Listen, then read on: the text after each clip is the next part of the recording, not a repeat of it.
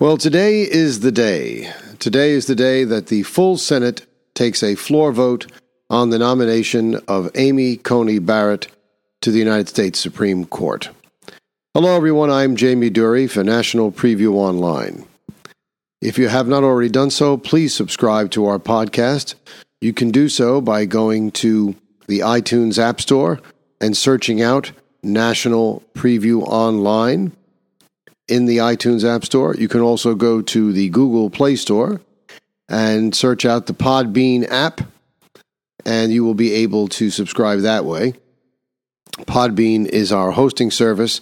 It is a free app, and it is a free subscription, so we certainly encourage you to go there and sign up so you won't miss anything. I just wanted to bring you up to speed on a few things. There's not a lot of other major things I wanted to cover today, other than the Barrett hearing. I do want to say before we get into that, I was at a rally in New York City over the weekend. Right in front of Trump Tower, there was one of the biggest flag drops they've ever done, right over the Black Lives Matter sign. And we marched with the flag all the way from Trump Tower down Fifth Avenue, across 42nd Street to Times Square, and declared our support for the blue. It was a Back the Blue rally, and it was also a rally for President Trump as well, pushing his reelection. And it was a sort of a combination rally, an anti-de Blasio, anti-Cuomo rally, but it was really a big Back the Blue rally. Now, Antifa and Black Lives Matter were there.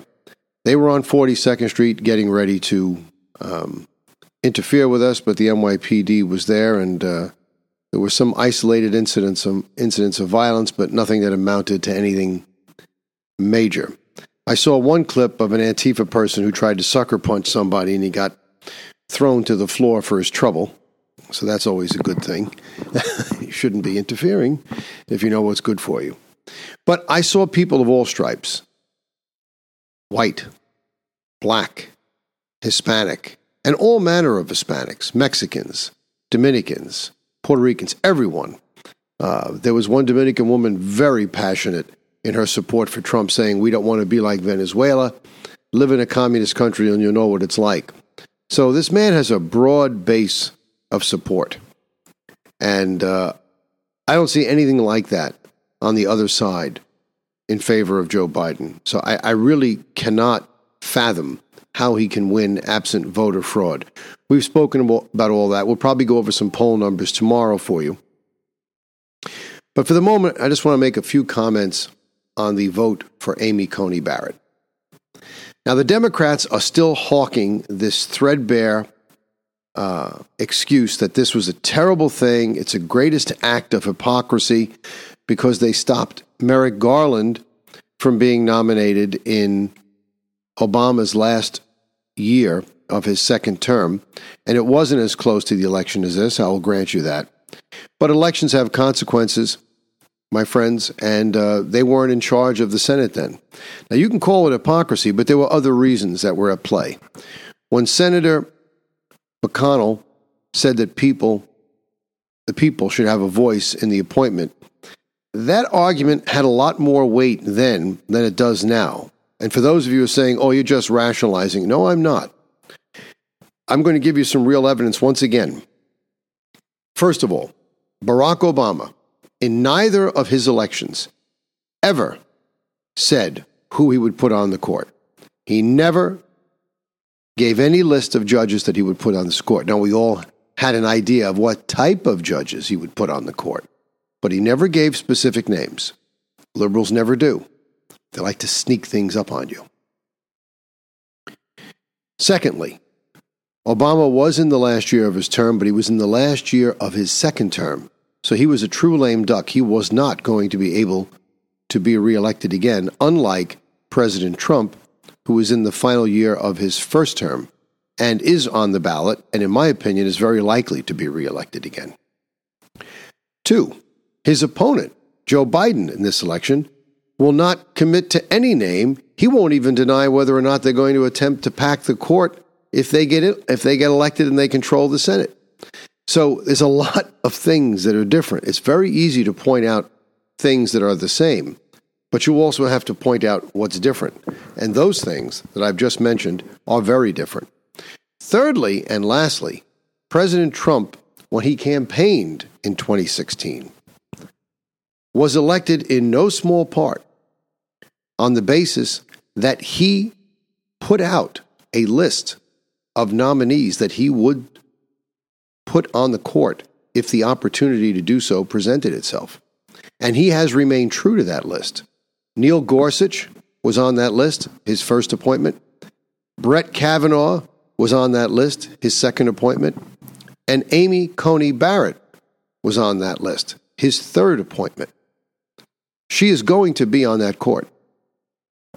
And to have people like Chuck Schumer call it an act of hypocrisy, you can't find a much bigger hypocrite than Chuck Schumer. Here's the one that talks about working together, having cooperation. He can't even cooperate with his own fellow Democrats. He wanted to go up and down Senator Feinstein because she thanked Lindsey Graham for running a fair hearing and gave him a hug. Was that so bad? Now, how sincere Senator Feinstein was, I don't know. I'm going to take her at her word and assume she was, but I can't help remember that she was the one who put this allegation against Brett Kavanaugh forward and held it to the last minute, and that was contemptible. Perhaps she realizes she was wrong. Perhaps she realizes that it's time to mend fences, but for whatever reason, she decided to thank the chairman, and everybody on the left had a conniption because she did that. And Chuck Schumer went out of his way to say that he gave her a talking to. I would have loved to have been a fly on the wall when she got this talking to from Chuck Schumer. Chuck Schumer is nothing more than a thief.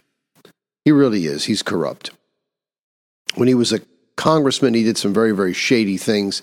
Maybe one day I'll go into that and explain it to you. Even Mitt Romney is praising Supreme Court nominee Amy Coney Barrett's integrity and has been slamming division and contempt for others in the U.S. So let's see what Senator Romney does when it comes to the vote. Is he actually going to step up to the plate and vote for this woman, or is he going to vote against her just because he doesn't like President Trump? Do the right thing, Mitt. The woman deserves to be on the court. She's brilliant. She answered every question easily and handily, honestly, and didn't have a note in front of her. The woman can think on her feet.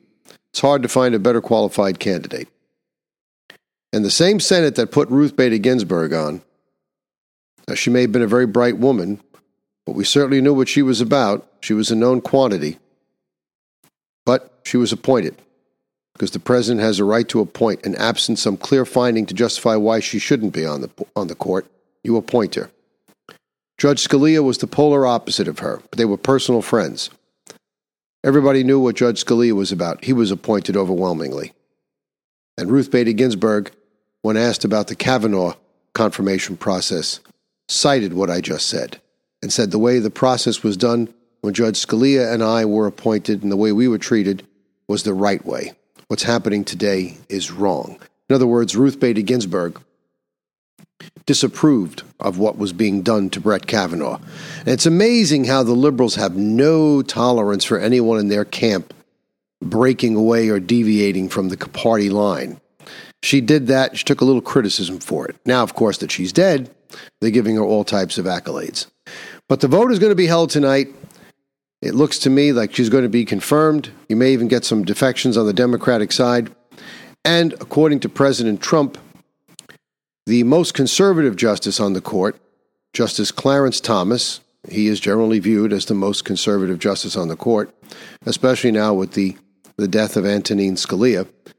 He, not the Chief Justice, is the one who will administer the official constitutional oath to Judge Amy Coney Barrett on Monday night when she is confirmed. I won't even say if, because she's going to be.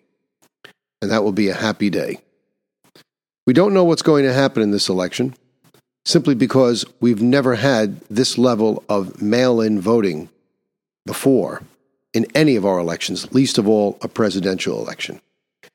I've said it before, I'll say it again. I am adamantly opposed to early voting. I am adamantly opposed to mail-in voting.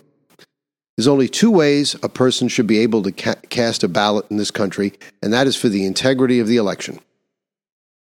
You either go in person on Election Day, or you request an absentee ballot if you know you're going to be out of the country or otherwise unable to get to the polls on Election Day.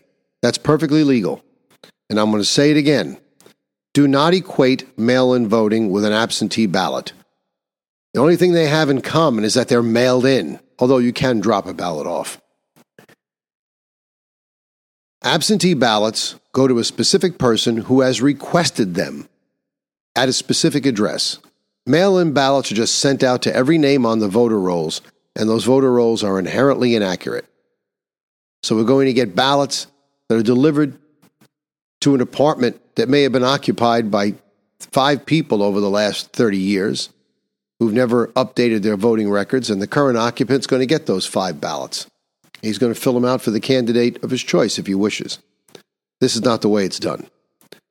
Somehow, some way, unless Donald Trump wins an overwhelming majority, which I'm still hopeful he will, there will be many legal challenges, states that have allowed ballots to come in after the election, which just fosters more fraud as people look at the margin of victory on election eve and begin calculating how many fraudulent ballots needs to be mailed in from that state in order to counteract that margin of victory.